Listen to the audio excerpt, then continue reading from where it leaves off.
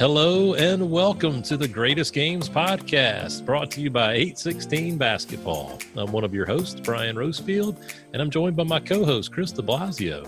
Thank you, Bryan. Pleasure to be here, as always, on the Greatest Games podcast, a chance for us to catch up with coaches from around the country and have them tell us about their greatest game. Again, it can be their time as a high school coach, a college coach, a pro coach, an AAU coach, a coach in Slovakia, just whatever they consider to be their greatest game. We are efforting those Slovakian coaches as we speak. We never know what's going to come down the hopper. But I tell you what, we're going back to my hometown. I think it was Eric Church that spoke about and sang about my hometown. And our guest from episode 6, Brett Carey in Indiana State, would be excited to hear me reference that song. But we're going to Sumter, South Carolina. And the head coach has just finished his first year at Sumter High School, Bryan Brown. Welcome to the Greatest Games podcast. Hey, guys, man, I appreciate you guys having me on, man. I'm excited to be here, ready to get started, man. Now, Bryan bragged that it was his hometown, but he did not go to Sumter High School. He was not cool enough. We'll edit this part out, of course. But Right. Yeah. Yeah, I couldn't. I don't know if I could get into Sumter High. You know, I always wanted to go to Sumter High. I took the SAT at Sumter High. Does that count? I made my 10-10 and got enough to get into USC at Sumter High. So I got a warm spot in my heart for Sumter High for sure. What was the name of your high school? I can't remember the name of your high school. Wilson Hall, a great Wilson Hall. That's it. Yeah. I can Wilson Hall. It's a pretty good school. Yeah, well, I mean, and seriously, Bryan, the reality is, like, I was a Wilson Hall guy. I was a private school kid. I had no shot to play basketball at Sumter High or any public school in Sumter. So thank goodness for a Wilson Hall where I could just run around as a 6'1" post guy and run around and play a little bit of basketball. Maybe set some screens, dive on some loose balls, that kind of stuff. Take a few charges, not going to block any shots, anything like that. But anyway. So, Coach Brown, why don't you take us through your coaching resume, your basketball resume, and how you got to where you are today? All right, good. I was fortunate. I was able to, start off coaching with some really some Hall of Fame coaches. My career started off as soon as I got out of college. I went played with my high school coach. I played at Lower Richland High School, and I played for Coach Carl Williams, the late Coach Carl Williams. Who was a Hall of Fame coach. He was one of the top coaches in South Carolina, and I was fortunate to learn a lot from him. I think I learned most of the stuff while I was playing for him, and I learned a lot of other things from him once I started working for him. So I was fortunate. That's how I started, and I also had an opportunity to work with the late Coach Chip Atkins, who was also another legendary coach in South Carolina. Chip Atkins, I think he was like 4th or 5th on the all-time wins list in South Carolina. So he was Coach of the Year at one point. I think it was maybe 04, 05. He was at Lower Richland, and so I was blessed to have an opportunity to work with guys, and I was groomed by some legendary coaches, which I was able to steal a lot of knowledge to feel into my success in my programs that I've been a part of. I was able to build my beliefs off of those coaches. My personal beliefs: one would be discipline, the second one would be communication, and the third would be commitment. So that's just the things that I took from those guys, and then I've implemented it into my system. So I started off as a B team coach. Then I became a varsity assistant at Lower Richland, and then I went to Lakewood High School with Coach Terrence Scriven. He was assistant coach there, and ended up taking over the JV team there, and he ended up leaving and going to Sumter High to be a AD at Sumter High, and then that's when I took over the Lakewood program. So while at Lakewood, we were fortunate enough. Lakewood was a nobody. No one really knew about Lakewood. Funny thing, first year we made the playoffs, played in a game against some referees that I knew of.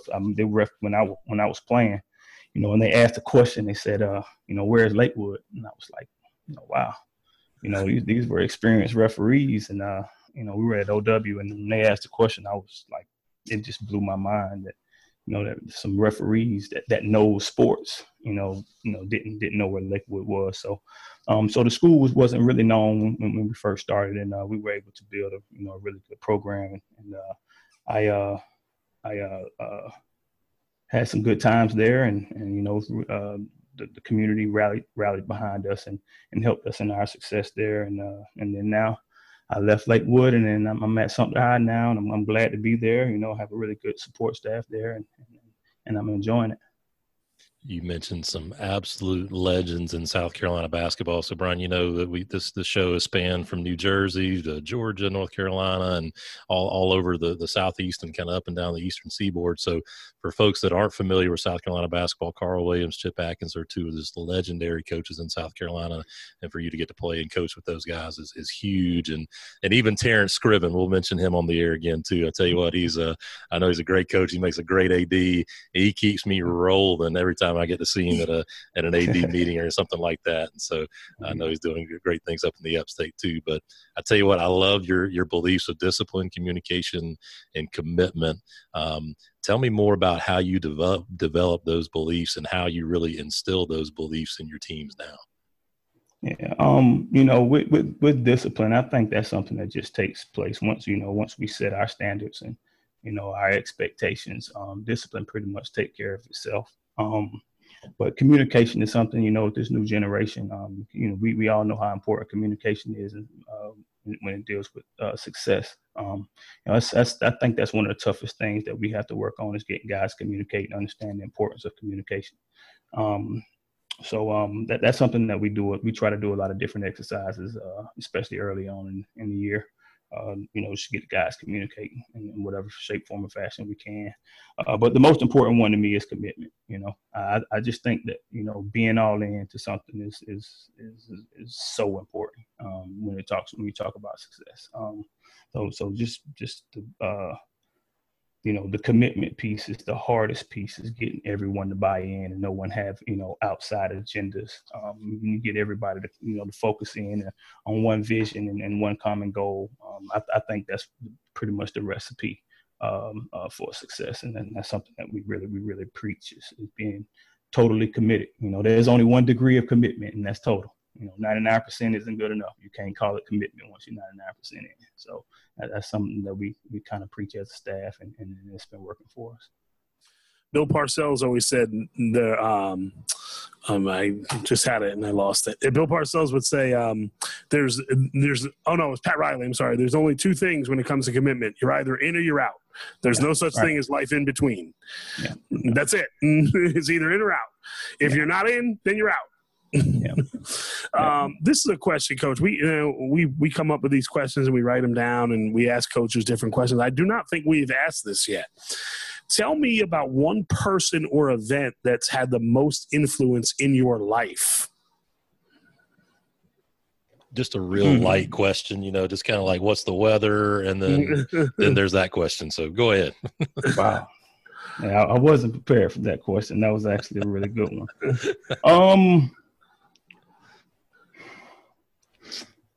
I think the one person, now I will go with the one person, I would say is my high school coach. He was the person that taught me discipline. He was the one that gave me, taught me to communicate, taught me to buy in, taught me to believe in myself. So I really believe that without him, I wouldn't be where I am now.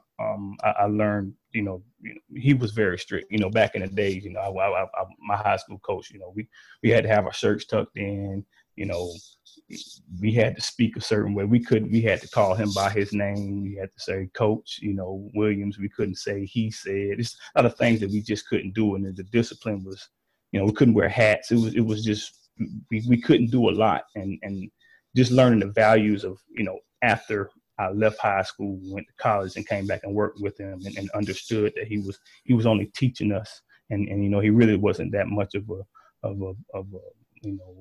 butthole is kind of what we thought he was when we were in high school. That he really did it to shape us and mold us. And once I realized, why he did it the way he did it, and why his teams and all of my teammates, became successful. When I look back at the whole thing, he strategically did those things just for us to be successful.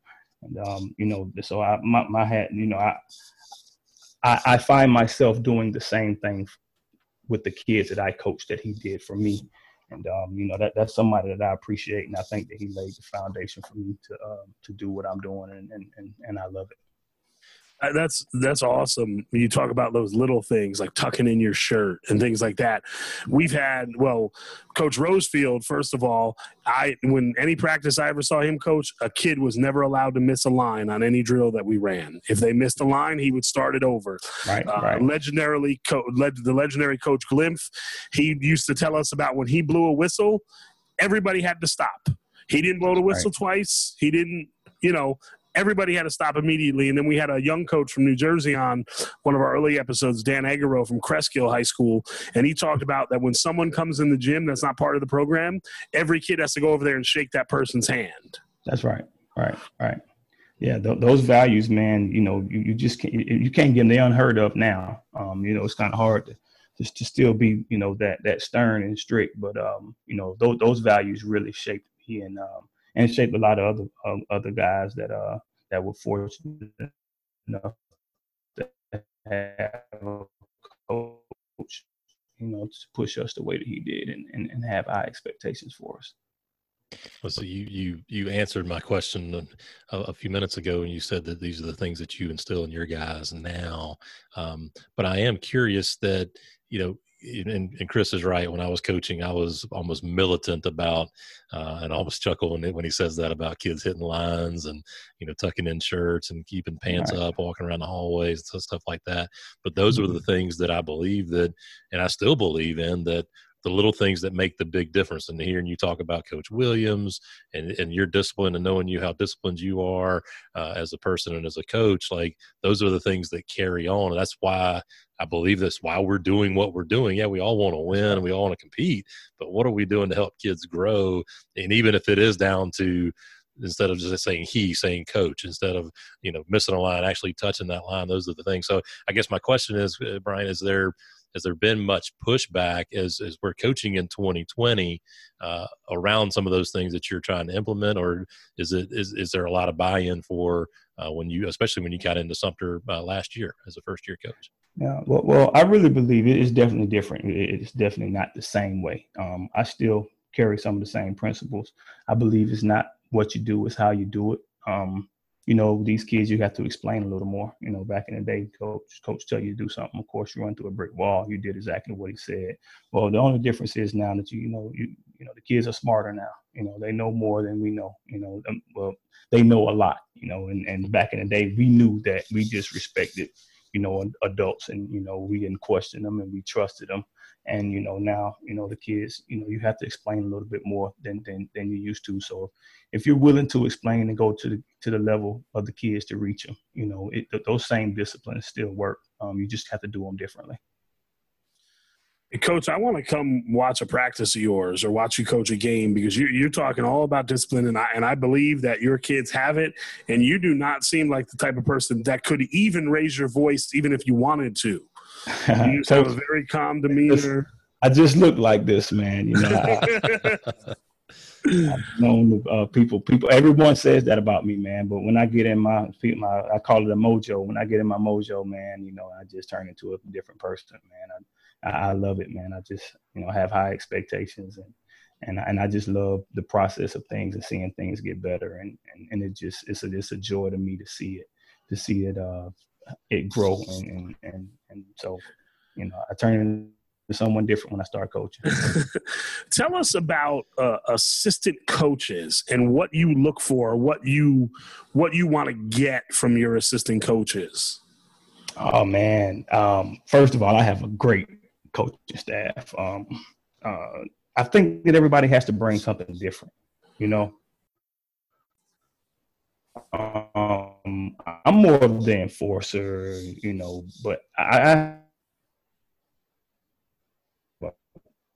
have a brains guy,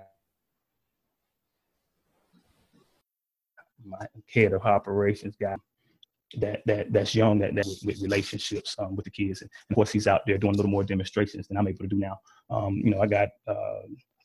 want my coaching staff. We just want a different variety of people. I have an ex-head coach on my staff, and I also have a rah-rah guy, someone that's really energetic.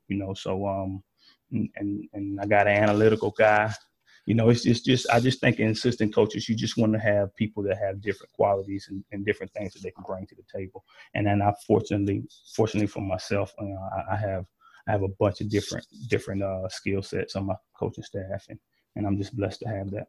So then what do? You said you got an analytics guy, a motivating guy, you got an ex-head coach. I just have I really just think the only thing I bring to the table is just, maybe the experience and just the know-how to win, but I mean, my coaches bring a lot, man. Without my coaches, I'll be dead in the water, man. That's so important, man. I see it sometimes. I see coaches, and you look at their assistant coaches, and you're like, "What is that? Like, is this guy? Why is he even here?" yeah, right. Well, I don't have any of those guys on my bench. Yeah, I have everybody has a purpose, and I enjoy that part of coaching, man. It makes it easier for you when you have different skill sets. Well, and that's, to me, that's good leadership too. You realize the value of surrounding yourself with good people, people that bring different things to the table. And I learned that. I think coaches, as they go on, at least for me, when I first came in, it's like I had all the answers. I knew everything that I needed to know, which of course was erroneous thinking. And then I start figuring out like, oh, this person knows about the town that I'm in now. So let me bring him in, and he knows a little bit more. He might be able to soften my blow a little bit. And it's just like he's bringing people that actually, and it just helps the organization. That's that good, just that good organizational behavior, really. That helpful for everybody, really. That's right. Kids included. So. So we mentioned Coach Scriven earlier, and I know he's a great athletic director. What do you look for? I know this might not be. Let me word this a little bit differently. What makes a good athletic director? And maybe I'm asking for selfish reasons. I don't know, but what makes a good athletic director for you, B? Oh man, that's a good question. Taryn, me and Coach Scriven talk a lot. So, he bounces a lot of things off of me. And of course, he has his own mind. I don't know how much he listens to me, but, I've heard I have a little background in that and being an athletic director from listening to him. But to me, I just think an athletic director is supposed to work for the coaches, supposed to listen to the coaches, supposed to provide for the coaches.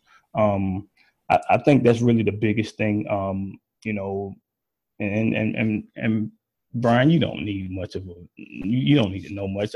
We already know what type of guy you are, man. The way you run the Bojangles Bash, and I just think it's a service job. You have to be of service to the people that's working under you. And I think that's the most important thing. My athletic director, Curtis Johnson, he's definitely that type of guy. He's a service guy. He tries to take care of us as much and make our jobs easier. So I think that's really the biggest thing. And it's just being support, for your coaches is really the biggest thing. I think once you do that, everything else is, it's out of my hands. Things that the principal or the school or the district may need or want. That's outside of my hands. But from a coach's standpoint, I think we just need someone that's going to support us and help make our job easy. Yeah, so support's so huge. You mentioned Curtis. He is one of the best. He and I guess when he got that job a couple years ago, started talking on the phone all the time. And I think he might be more active than I am, just running around. Every time I talk to him, it's like he's breathing heavy. He has a lot of energy. Going on? Yeah, he does. He has a lot of energy. He's one of the good guys. But you're right. I mean, just wanting to be supported. And actually, right now, I got one of my assistant principals calling me, and that support is good. And that's a great thing. It's much needed. So. Yeah. All right, Coach. Now comes the moment of truth here. We call this the Greatest Games podcast. We want you to tell us, and you said beforehand you may have a couple that they kind of ran together. So tell us about some of your greatest games as a coach.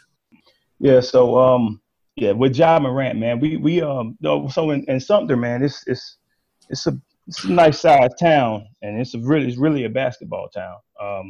So Friday night games, Saturday night games when Crestwood and Lakewood plays a big rivalry, sold out. Especially when Ja Morant was playing. Those games were like electric. I would be hoarse after every game, and you couldn't hear anything. So those games were like some of the best atmospheres you could play in. I played at Lower Richland, and we had some really good atmospheres in that environment. But the Lakewood Crestwood game is second to none to me.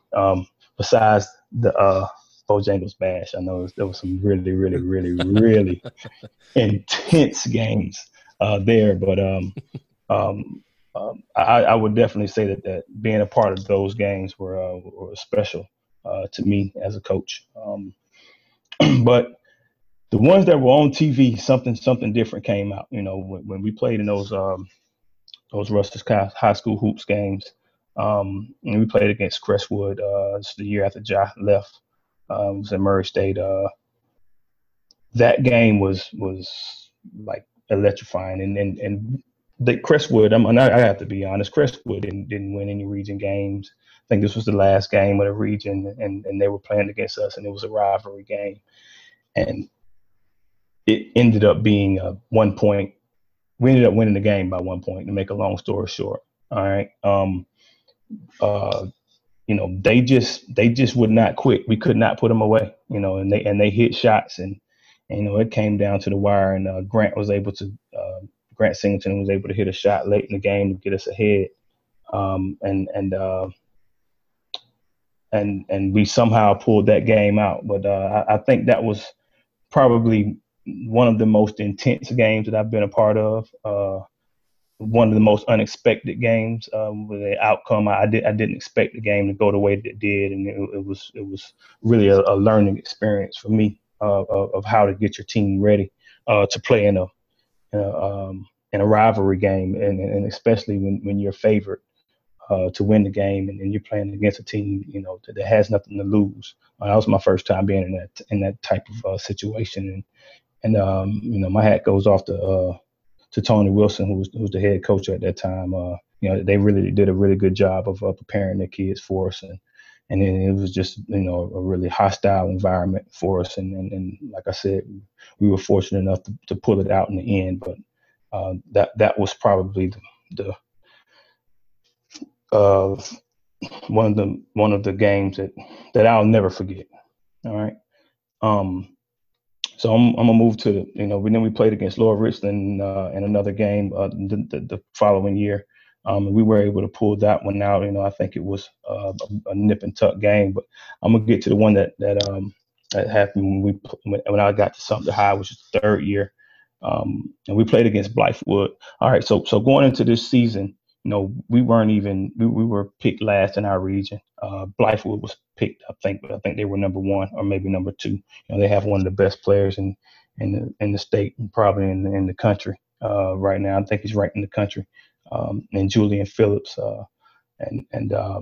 we played them the first go around and first game in the region, and I think they beat us by 20 something points. It was one of those games that we just couldn't get it together. Towards the end of the season, our season, our guys started believing in the system, and we were able to get our team rolling.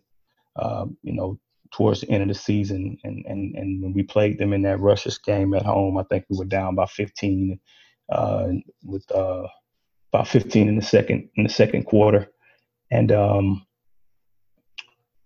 we just somehow chipped away, and we were at a point where we were trying to get our fans to out to the game. I think we gave away some tickets, so we had a lot of fans, and this is when kind of like the season took a turn for us, because we had a lot of fans that was rallying behind us. The school was behind us, administration, everyone was there, and when we got back in the game, it was just so much electricity in the gym. We had senior leaders, Marcus Lane and our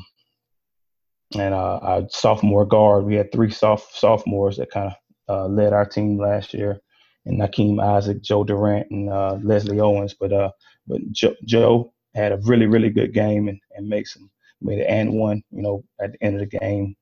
And I think Marcus Lane hit a three with about 3 minutes left to pull us within 1 point. And I think towards the end at the last minute or the last second of the game, Marcus got fouled. I think it was a tie game, and Marcus got fouled and hit a free throw. And the funny thing about it is when his mom was actually on the floor. It was one of those things when we watched the film at the end of the game. His mom was actually on the floor after he hit the last shot, and it was just a crazy environment. And it's just one of those games that I'll never forget. And it was the turning point of our season. I'm trying to make this story as short as possible, but it was just one of those games that was electrifying, and I think it has changed the atmosphere for our program and our school and our community. And ever since that game, we went on kind of like a winning streak. I think we're like 8-3 from that game, and then that game was a turning point for our season and got us in the playoffs, and we actually made it to the second round. So we definitely overachieved in our first year, and that game was the pivotal point of our season. Coach, you talked about having the backing of the community and the school. And is that how you know when it's a bigger game, when you look down and there's not just your athletic director, but then your principal sitting there and the superintendent sitting there and there's a board member sitting there? You're like, oh, this must be an important game. The more guys in suits that sit down there. It's like definitely. And it definitely sets the mold, man, because it does so much for the kids, because when the kids see it makes them want to play. And of course, as coaches, we're trying to get the season, off the ground, as our first season. So the game meant a lot, and for it to be a televised game and all of the important people are in attendance, man. And like I said, we were down 15, and for us to rally back and, win that game at the end and in front of a home crowd. And we've had a kind of an up and down season, and that was how we bonded, because when we played like that in front of that crowd, I mean, my hat goes off. I can't thank, the Sumter students enough, because they came out and they were just electric the entire night. And they were a huge part of that win and a huge part of, us being successful. What does it mean for you to come in as a first-year coach, kind of back to some of the answers you were giving us earlier about discipline, all the touching the lines, all the dress, all that kind of stuff, to be able to come in as a first-year coach? And I got to believe that some of those kids are kind of looking at you like, come on now, who is this guy? And then to come in and win a game of this magnitude in that fashion, like what did that do for you and this program as a whole? Oh, man, it did a lot. And like you said, Bryan, it was, they didn't really want to take the change. You've got a coach that's coming in. We have a totally different system than the previous coach, and we were just demanding and asking a lot of the guys, and my hat just goes off to my team, man. We didn't have any seniors. We were led by sophomores. They didn't want to buy in the beginning, and when they finally bought in, everything just started clicking, and it was just a sight, man. It was unbelievable, because I really didn't think that we were going to get it turned around in our first year.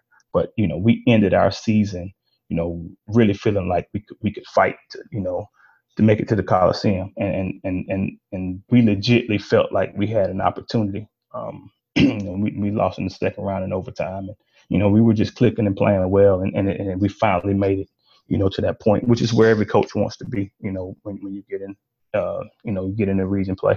Every coach is coaching for end of January, early February. That's when you want your team to start playing well, and it kind of happened for us in our first year, and we were very excited as a staff. Well, and I know that's a big deal for Sumter too. I know we were joking earlier about me not going to Sumter High, but being a Sumter guy, knowing how big athletics is in Sumter, and to be able to give back to the days of Byron Kinney, just the Nate Livesey's, like there's been a huge and a wonderful history of basketball in Sumter, and so to be able to come in a year and turn it around like that so quickly, I know meant a whole lot to the community, whether they're Sumter High fans really or not. It's a big deal in Sumter. It's a different place. It is. It really is, man. So, like I said, man, it was great. I couldn't ask for more from my guys, and my hat goes off to my coaching staff who really did a lot. Coach, it's not coaching anymore to me, man. I think it's counseling more than it is coaching. So we went through a lot, man, but I'm glad it all paid off. Well, Coach, what do you say after a game like that? I mean, I'm sure you don't want to overhype it too much, but you want to let them know the importance of a win against, a school like that's having a good season, has a great player. So how do you balance, not being too overhyped? I mean, in the moment, you're probably pretty hyped, but the next day at practice, like, okay, that was a win, but we got to move on. How do you balance that? I think the balance, I think it was easy to balance because I think we got the kids to the point where they were willing to just say, you know what, we're tired of fighting you, coach. We see you're not going to give up. And I think they was like, we're going to try it your way. And it worked. And it all happened. It was timing. It all worked out at the same point. That we were just going back and forth. We're going to continue to have high expectations for you. We need you to do it the way we're asking you to do it. And they were kind of pushing back. And I think they were at a breaking point where they were just willing to, accept the coaching and accept that, know that we weren't going to change. And it all just happened at the right time. So it was actually easy because now we're saying, guys, you see what we're trying to get. And then so it was easier for them to buy in and it just kept rolling from there. So the next practice, we didn't have to get them ready for practice. They were like, Coach, what do you want us to do? They're there early, right? Now they're there early. At that point, they're bought in. It was like, Coach, what do you want us to do? So there wasn't any more fighting anymore. And that was just a relief, man. It was good. When you break that barrier as a coach, man, it's unreal. And it's a great feeling.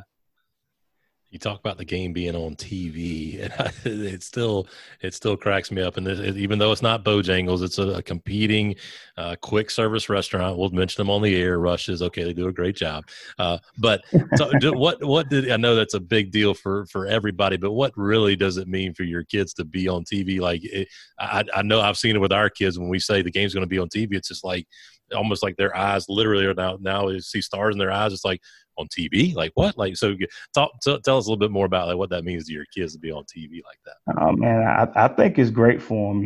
We were, the whole time we were trying to get them not to think about being on TV. It's hard to do with the cameras everywhere, but that just shows you, those guys are really. And if you have any, the history on Sumter, man. Those guys aren't afraid of anything.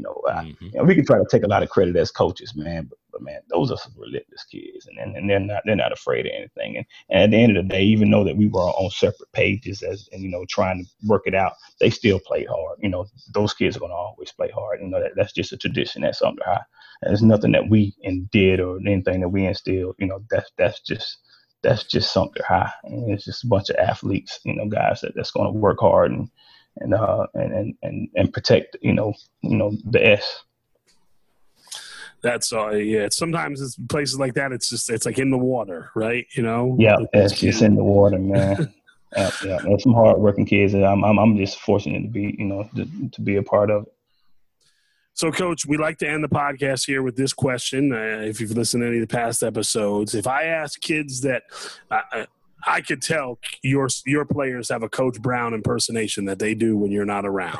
And when they do their Coach Brown impersonation, what's the one thing they say that you say over and over again?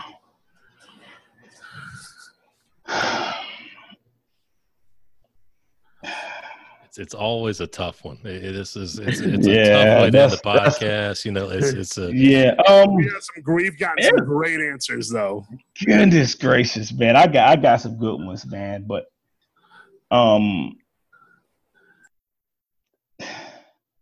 I think the one thing that I know that I instill in all my guys is success is the only option. Failure is not an option. That's just something that I know I preach every day, and I say it all the time. You know, I talk about success and what it takes to be successful, and they know I'm going to give a speech. It's like when I start talking, I think that's the one thing my kids gonna say. They're gonna be like, "Oh, here he goes!" Like you know, so they'll start putting their hands in the huddle. Like I'm in the middle of a conversation saying something, and they'll all be getting their hands in. Like, "Come on, coach, let's get out of here." So, you know, I think you know, just preaching, you know, the rules of success.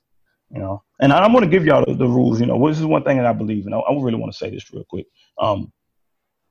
I believe that if you do things the right way, you'll beat. And this is my rule for success. If you do things the right way, you know, if life, basketball, life, however you want to look at it, if you do things the right way, you're going to beat 50% of the people that you're in competition against. All right. If you work hard, you're going to beat another 20%. All right. And the most important, the thing that most people think is the most important thing, and I don't believe it's the most important thing. If you have skill and you're good at what you do and you're talented, you're going to beat another 20%. That's 90%. You know, and if you can beat 90% of the people that you're in competition against, you know, who cares about the other 10? You know, and that's how I kind of look at it. You know, let's do things the right way. Once you do things the right way, you're going to beat 50% of the people. And it doesn't matter if you're jump stopping and you're ball faking, you're taking care of the ball and you're boxing out and you're rebound and you're doing all of the little things. You're doing things the right way. You're going to win 50% of your games. And then if you're willing to work hard at it, you know, you're going to win 70% of your games. In my opinion, it's going to be another 20%. And then if you got any talent and you're actually good at what you do, you're going to be another 20%, which is going to be 90%. So you're going to win most of your games if you do those things. And those are just the keys to success. And I'm doing it again right now. You know, this is what I'll do. And I'll just start. I preach success and what it takes to be successful. And they know that. And conversely, the other way is true. If you don't do the little things right, you won't be successful. You won't be successful. You can guarantee that. That's a guarantee. And that's a guarantee, Coach. You're absolutely right. Yeah, man. So I know that's what they would say. And Coach Brown talks a lot. And he preaches.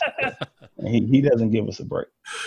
Well, I, for one, enjoy it when you talk a lot because in 48 episodes, that might be one of my favorite rants on the Greatest Games podcast right there. I've written it down. Coach, I love that so much. My follow-up question is, when's your book coming out? Are you starting writing? Please tell me you're working on a book because that was gold right there. I love it. Oh, man. I appreciate that, man. Thanks, man. Yeah. That was really good stuff. And it's a reminder too, for me, like I've talked about this on the air a little bit, but you know, being a former cross country coach and not ever being a runner, like I knew what I knew, and I knew to coach kids to run the right way, to train, to take care of their bodies, to stretch, to rest and do all that kind of stuff and to work hard. And then for a couple of those years, we had some talented runners, which there are talented runners. People used to give me a hard time, like, oh, they just got to run fast. And other people like, no, there really is talent in running too.